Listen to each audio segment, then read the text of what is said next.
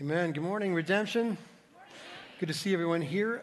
This is, like Paul said, our second week in our Advent series, The Gift Exchange. And we picked words, to be honest with you, to kind of reclaim. Maybe words that don't look like they describe Christmas if you were to look at people's faces. And joy is what we're going to talk about today. So hang in there. We're going to confront you a little bit about joy. I typed in, and I'm not a computer literate guy. Everyone knows that. Still think it's a fad. What do people think of Christmas? And it popped up a form. Now, I swear to you, this is exactly how it went down. I typed in one question. The first form came up. These are the first four responses to this question, okay? A girl named Justy asked it. How does everyone feel about this holiday? I'm not in the spirit yet. I always love Christmas music, but for some reason this year feels different. And here comes four responses. Justy, Christmas stresses me out. We can barely pay our bills, let alone buy Christmas gifts. Every time I think I've got everything under control, I get another bill. I have no money for it. Sometimes I feel very Christmassy. Other times I can't stand it. Okay? This person keeps going on, and this is a real Debbie Downer. My hubby has decided that where we're going to go this year, since it's our turn to go to the parents' place. I'm dreading it. Luckily, we don't have children. Oh, I'm happy. We couldn't afford gifts anyway. How old are your kids? My cousin's son plays video games all the time, so the family's decided to put a no video game Christmas. It's going to be bad. Second response. As I said, Christmas is the worst for me. I just want to give up and die rather than go through it every year. It depresses me as no other day of the year. I have felt that way since I was 11 or 12 years old. Very depressing for me. Here's the third response. Bah, humbug. I hate Christmas. Loathe, despise, abhor, detest. I worked in retail for 12 years, so my aversion to Christmas comes naturally, I guess. Besides, no one is in a good mood around the holidays. They put so much stress on themselves and others, and everyone seems miserable. Why can't we just skip it? Here's the last one, because I don't think we can take any more. Well, most of the years I've enjoyed it, but last year when I was depressed, I didn't enjoy it at all. And this year, I'm also depressed, so I'll enjoy it either. I suppose the hardest part will be trying to act happy in front of relatives and friends. After all, Christmas is supposed to be a season of happiness, joy, and goodwill, right? Now, I didn't read any more, just the first four responses to the question. And by the way, my bet is those descriptions are more true than we would be willing to admit. In fact, I bumped into a few people out in the foyer before the service. I said, are you ready for Christmas? Not really. Not looking forward to it. And so we need to talk as a church. We need to talk about this aspect of joy. We use the title Gift Exchange to talk about the things that Jesus coming produces in his people. Last week we talked about the peace that God brings. Peace with God, the peace of God, the peace with other people. But today we're going to talk about his joy, that Jesus is the joy of Christmas. That's the reason why he came, to provide joy to his people. So we just want to remind ourselves of that today. We're going to start by looking at the announcement the angels made about Jesus coming. So if you have a Bible, look to Luke chapter 2. We'll have the scriptures up on the screen for you if you don't own a Bible, but it's always a reminder that if you don't own one, we would love for you to have one. So if you go to a bookstore right across the courtyard there, we'll give you one for free. Luke chapter 2, very familiar text, the announcement of the angel about the coming of Jesus, starting in verse 8. We're going to read to verse 11. I want you to hold your finger there and find also Philippians chapter 4, because we're going to give an imperative from the Apostle Paul here in a second. Philippians 4:4. Let's start with Luke. Verse 8. And in the same region there were shepherds out in the field keeping watch over their flock by night. And an angel of the Lord appeared to them, and the glory of the Lord shone around them, and they were filled with fear. And the angel said to them, fear not, for behold, I bring you good news of what? Great joy that will be for all the people. For unto you is born this day in the city of David a Savior, who is Christ the Lord. Now flip over to Philippians chapter 4, verse 4. Paul gives an exhortation, kind of a command here. Very simple. You probably have it memorized. Rejoice in the Lord always. And again I say, rejoice. Don't be afraid. You know it. Go ahead. Rejoice in the Lord always, and again I say, rejoice. Right. Some have called Philippians the epistle of joy. 16 times the subject of joy and God's people have been brought up linked to the gospel. I love the context. I suppose that the context, more than anything else in Philippians and of Philippians, gives the power behind the words to have joy. Because if you remember, the Apostle Paul is in prison, facing possible execution, talking about joy. And in the midst of being in prison, dealing with his own life and opposition to it, he's dealing with someone trying to usurp his authority in a church. So here's Paul writing, in essence, the only way that Christians can find joy, and he anchors it in Jesus. So we want to talk about that this morning. Just two simple thoughts. One is, what's the truth behind joy, and why is it so hard to come by? Here's the first one, and you can see it obviously in verse 4. Joy is a command. I bet you didn't know that, but joy, as Paul sees it, not only does he want to mention it once, it's so powerful he mentions it twice in verse 4. He doesn't suggest that it's a good idea to have joy, or does he suggest that it would be nice, or if you went to a seminar, read a book on joy. Paul commands joy out of God's people, okay? And Paul's pretty good at imperatives. Over and over again in all the writings of Paul, he's pretty good at telling the church, you need to do this. You need to obey, you need to love, you need to forgive, okay? So out of all the things that Paul's instructed, joy gets the same kind of level of importance and credibility as all the other commandments, okay? Now, most of us struggle with that because we think joy is a byproduct of something happening to us, not an action to engage in, right? So things go well, joy comes out. But Paul suggests that joy is an action we engage in regardless of circumstances, okay? It's something that he commands. In fact, David writes in Psalm 105, verse 3, let the hearts of those who seek the Lord rejoice. So I know there are three groups of people in this room, to make it simple. There are those of you who would say, I love the Lord. You've seen your sin, you've seen your inability, you've understood the gospel and Jesus, and you've by faith received Jesus, you're truly converted, and for you, right, you're understanding this thing from a Christian perspective. There are some of you who are here just simply because that's what you do at Christmas, or you're here because a friend invited you, but you would say of your own life, I know about Jesus, but I'm not a Christian. And then there are that other group of people who pretend to be. After all, hasn't it been said that the easiest place to hide from God is in church? I mean, going through the motions, just do the thing, the religious thing. So that's pretty much encapsulates all the folks that might be here today. But here's what David says about joy. Joy comes from those who seek hard after the Lord, who seek him. Rejoice. So let's start with the first truth about joy. It's a commandment. So whatever you've ever thought about it, that it's a response to good things, a response to something, it's not that. It's a command, something, action to engage in. Here's the second thing that's true about joy. It's a mindset, not a circumstance. It's a mindset, not a circumstance. We instinctively respond to things like this. If it's not going my way, I'll make adjustments. I'll sort out some things and I'll fix some things that are bothering me, and there will be a response of joy. If that mechanism were true, then Paul would suggest a whole bunch of other things to get joy. But it would be ridiculous for Paul to suggest, hey, make sure you go have enough money so that you can have joy. Make sure that you're healthy so that you can have joy. Make sure that you have no problems so that you can have joy, because all of those things are outside of our control, aren't they?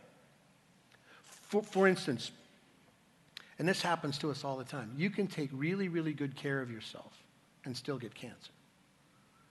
It's the paradox of life. Someone will not eat all the garbage and die at 50 from a heart attack, and somebody will eat at McDonald's and never.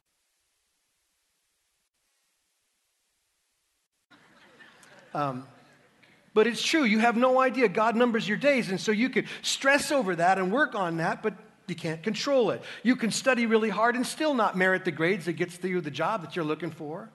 You can work really hard and still have someone fire you. You can take all of your money and invest it the sharpest way you know how and lose it all, right? Government goes sideways, houses lose their value, and you're left with nothing. That happens to people. Things outside of your control. So Paul says about joy that it's an attitude. It's something that you can control.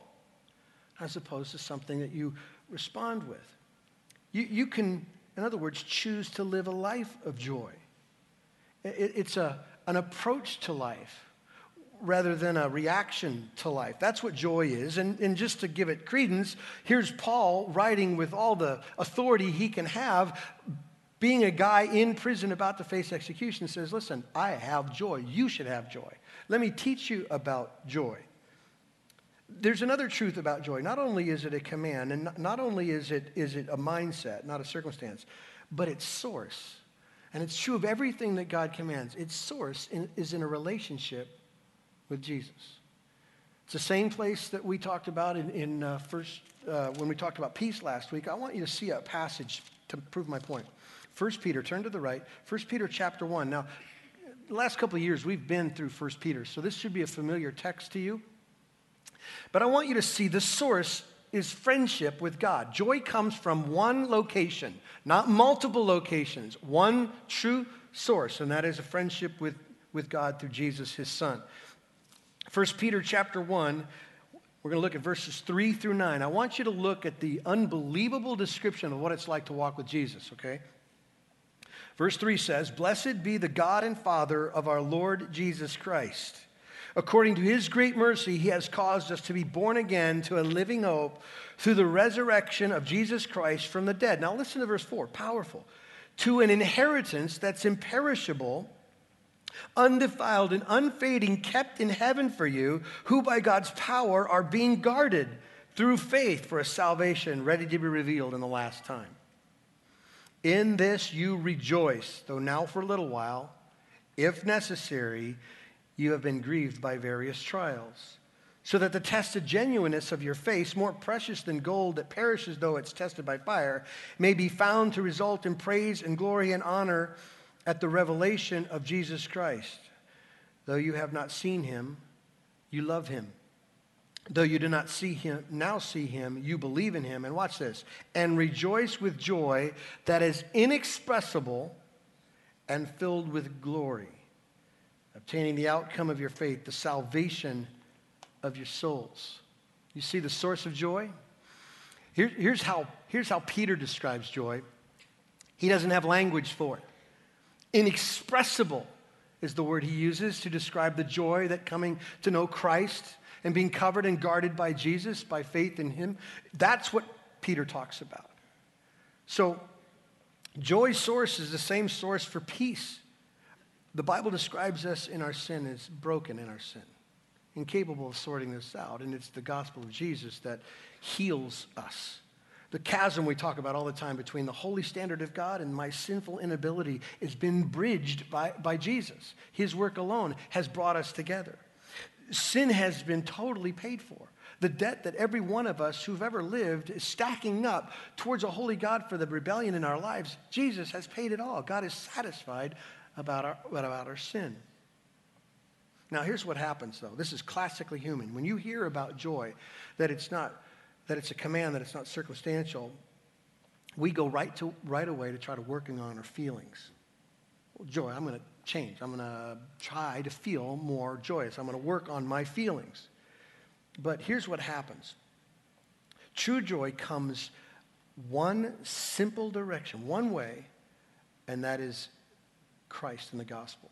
I don't want to oversimplify it, but that's the most powerful thing I've ever heard in my life. And I want to prove to you because Jesus mentions it in John chapter 15. So if you want to look over to John, Jesus is talking about this idea of abiding in him. And the source of all these things we're talking about is our proximity, our dependency in Jesus.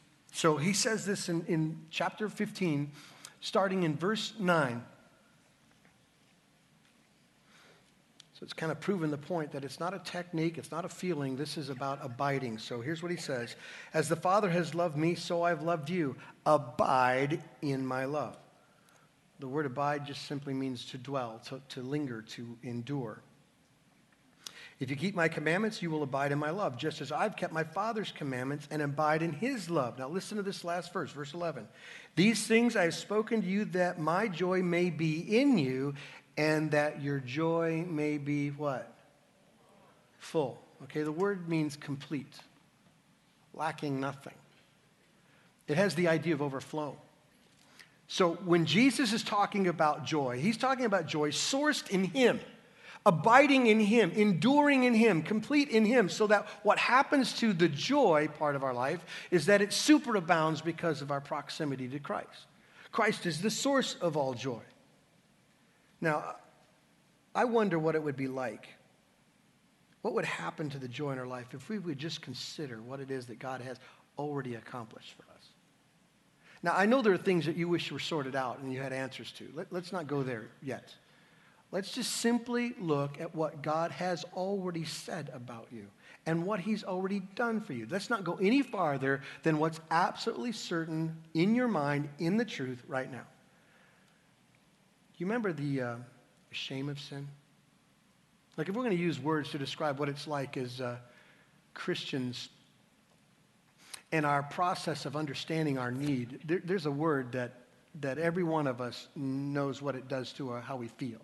It's the idea of shame. We all have stories, right? We all have gory stories.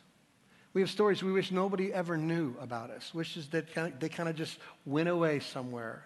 We pray that we'd lose our memory so we couldn't remember that. That kind of condemning shame. Here's what the Bible says about shame. The Bible says that Jesus came to bear the shame. The shame is real. It can't be ignored. The shame is yours because you've rebelled against a holy God. But here's what God did. He comes to this world, takes on flesh. He goes to the cross, and he is ridiculed. He is made fun of. He is naked. He's exposed for you. And all the shame that you do deserve for all of your rebellion against God, he drank it all for you. Amen? So we all deal with that word shame. What about words like stain? You know, the stain of sin? Like we're kind of exposed. Like every one of us who've rebelled against God have this guilty as charged truth about us. Like you can't get it off. You can't wash it off. You know, how many times have you heard that story? Somebody who has one of those days, one of those nights, and they feel like they want to wash themselves so much to try to get rid of this thing that stains them, but it stains them from the inside out. And so here's what Jesus did with the stain of sin. He covered it. He covered in his precious blood. So that when God sees us, he no longer sees the stain of sin or the guilty charges of sin or the inability of our own life or our perpetual wanderings. God covers us so completely, he remembers the sin no more. He sees it not, right? That's what he does with the stain of sin. What about the rebellion? Here's what the scriptures say. It says that we are at war with God, at enmity. You might not feel that way. You might not have ever written it down. You've never said out loud, when I'm hating God today and I'm fighting against God and his will. You just live that way. It's humanly, sinfully instinctive. You just kind of are at war with the things of God. And the Bible says, in spite of what you know, you are in rebellion. And here's what God did through Christ. He made peace. He took this war and he actually died to satisfy his own standard for you. And he made us friends of the King. Somebody smile here. This is all good. This is not bad. This is where joy comes in. Practice, okay? What about the crippledness of sin? You know, dead in your transgressions and sin, broken and twisted, incapable, can't discern, can't see, can't perceive the things of God. We are so sick. And Jesus came and healed us. That's the words the New Testament uses, right, to describe what he's done for us. So can you just take a second and just contemplate the ways in which God has covered your shame and covered your stain, the ways that God has provided peace with himself and healed you. He has forgiven all of it through Jesus. Amen? All of it. Joy comes one way, by knowing you're dearly loved by God, that you are totally forgiven, not because of any work that you have to do, simply by his grace alone. And that no matter what happens to you, no matter what experientially happens to you, you will eventually say, it's all good. It's more than all good. It's great because God did it. That's a perspective through the lens of Jesus, who is the source of all joy. Amen? Tom says it all the time. The rest is glory. And that's true. There is still the ramifications of the broken world and the sin in which we perpetrate against each other. There's still the confusion of what we don't see. I get all that. But as a believer, it's only going to get great after this. As a believer, we're going to be with the Father, and the sickness will be gone, and the sin will be gone, and we will be restored perfectly as God intended for us. Amen? That's the future hope. It's knowing that the greatest joy a person can ever know is the joy of knowing your Maker intimately. John Piper said it this way. Listen carefully, because this is powerful. God's quest to be glorified and our quest to be satisfied reach their goal in one experience, our delight in God, which overflows in praise. For God's praise is the sweet echo of his own excellence in the hearts of his people. For us, praise is the summit of satisfaction that comes with living in fellowship with God. The stunning implication of this discovery is that all the omnipotent energy that drives the heart of God to pursue his own glory also drives him to satisfy the hearts of those who seek him, their joy in him. The good news of the Bible is that God is not at all disinclined to satisfy the hearts of those who hope in him. Just the opposite. The very thing that can make us happiest is what God delights in with all his heart and with all his soul, his own glory. Amen? So where does joy come from? It comes from that perspective, not our performance. It comes from confidence in God's love and knowing that we belong to him. We are his possessions. We are a royal priesthood, chosen people. That's all true, right? Collective nod, all true. So why is it so hard? I know enough of you, and I watch some of your faces, that you have the look of bitterness about you. Some do. Some of you are joyless in your demeanor. You hear about joy, and we might as well be telling you how to win Powerball, because it's never gonna happen. Joy? Really? No, not for me. We're going to sing a song in just a little bit. The song you're very familiar with, Joy to the World, right? But you're going to think, well, I don't feel it. I mean, I envy Paul because he can have joy in the midst of all circumstances, even. It's not my experience. Joy doesn't happen for me like that. Why is it so difficult? Let me start with the obvious first possibility. You're not a believer. There's a huge possibility that you're here and you don't know the joy of the Lord because you don't know the Lord of joy. Is that not a possibility? Like many of you have a great relationship with the church, just not with Jesus. You grew up in it. You know what to do. You're like trained monkeys. You come in, you go out, you do everything you're told, but you don't know Christ. Everything you do is sourced from you. Trying to make certain that you cover your bases, but you're not resting in the finished work of Jesus. You're trusting in your own goodness. You're trying to manufacture joy. That's all you got. You have no true source of joy because you don't know the source of it. So joy is elusive. I'm telling you to have joy, like Paul says, rejoice always. And you kind of look at that like Mount Everest. There's no way that joy is going to happen for me. Maybe because you don't know the Lord of joy. Maybe because you have never dealt with your sin.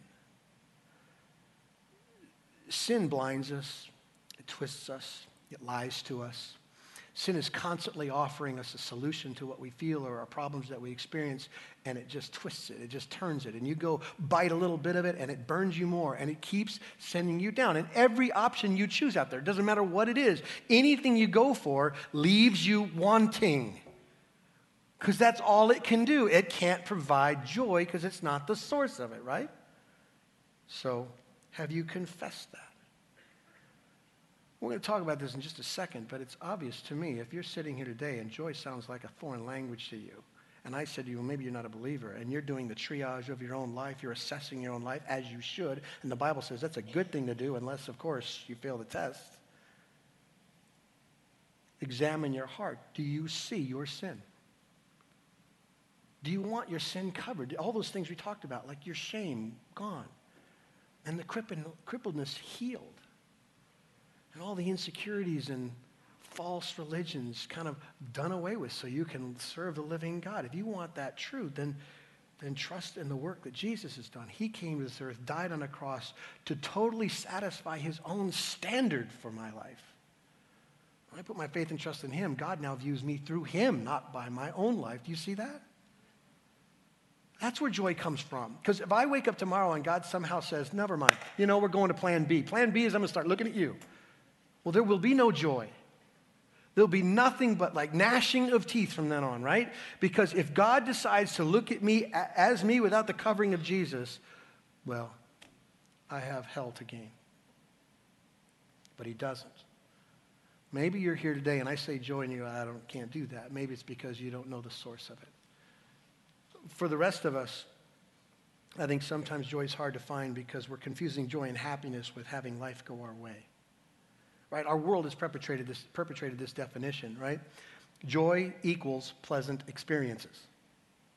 Right? It's like food for some. It equals pleasant experience. Now, remember who wrote Philippians.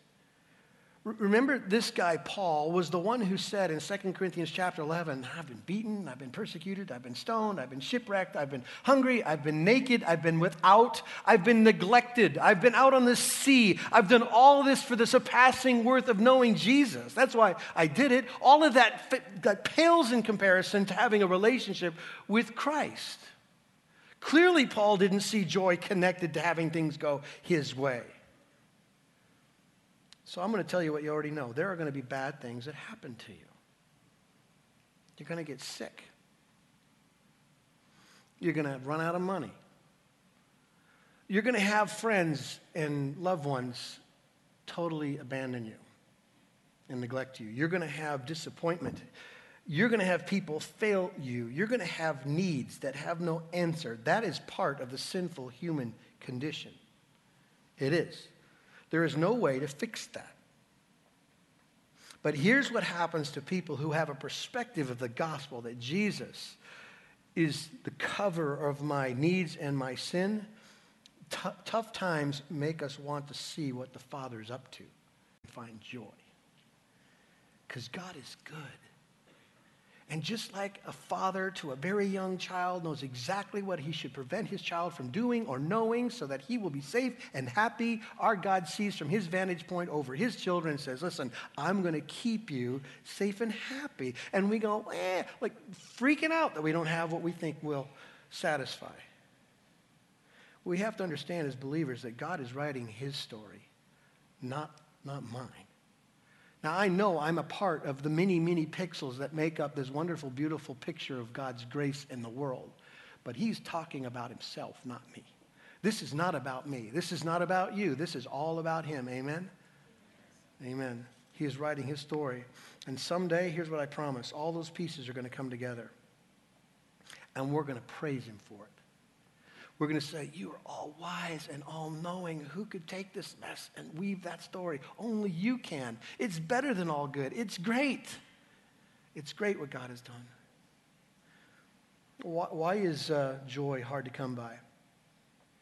Because when we talk about joy, we have a tendency to want to manufacture it, and these artificial efforts never work. They don't work. Like if they worked, I would tell you to run off and chase them, but they don't work, and you've learned that. You have scars all over yourself because you've learned it yourself. Artificial methods of achieving joy do not get us there. In other words, our heart is an idol factory. That's what it does. It conjures other gospels all the time, other satisfactions, other joys, other loves, and we go after them, and God in his love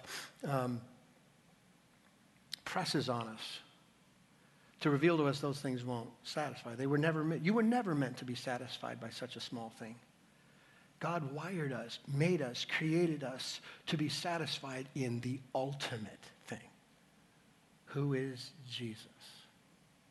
So one of the lovely, most amazing, yet most irritating things God does for his children is frustrate our pursuit of joy apart from him. Has that happened to you? Of course it has. You get all ramped up for something to make you happy, and then it just doesn't quite fulfill. Or you get there, and you thought it would be this, and it's really more like that. Or you get disappointed, or somebody lets you down, and ultimately you're left kind of there with nothing to show for it, and that's God's loving way of saying, listen, you weren't made to be happy in those things. You are not made to be satisfied in temporal. You are made to be satisfied in your Creator. Anybody want to say amen to that? That's the truth. So even though it kind of frustrates us at times, we have to remember that God will not have it another way. He's a jealous God. He will not be rivaled with. So whatever versions of I need this, we'll see. Right? We'll see. God will sort that out. Why is it so difficult for us? I think we have a perspective problem. I don't think we see the big picture very well. One of the things I love of a lot of things about the Apostle Paul, in fact, turn to Philippians chapter 1 real quick. One of the things I love about the Apostle Paul is his seemingly personality or demeanor. To me, Paul's aggressive, he's blunt, and he's tenacious. I love his tenacity. And I love what he's tenacious about. He is tenacious, get this, for the big picture. If anyone could sit back and say, listen, life stinks, and then you die, he could say that. But Paul had a perspective on God's kingdom. Look at verse 21 of chapter 1, and tell me what Paul's big picture perspective is. For me to live is what? And to die is...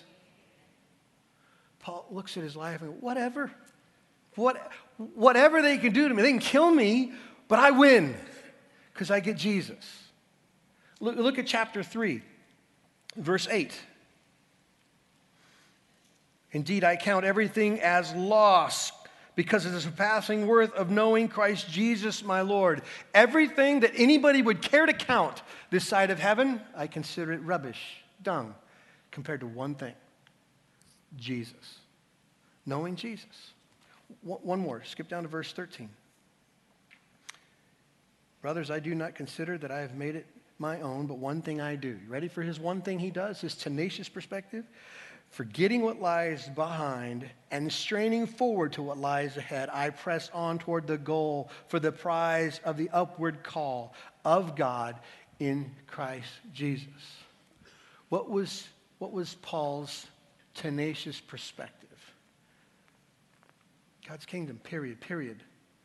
Not his comfort, not his human satisfaction, not his joys that could be had outside of the kingdom. He had one focus. God, you're doing something.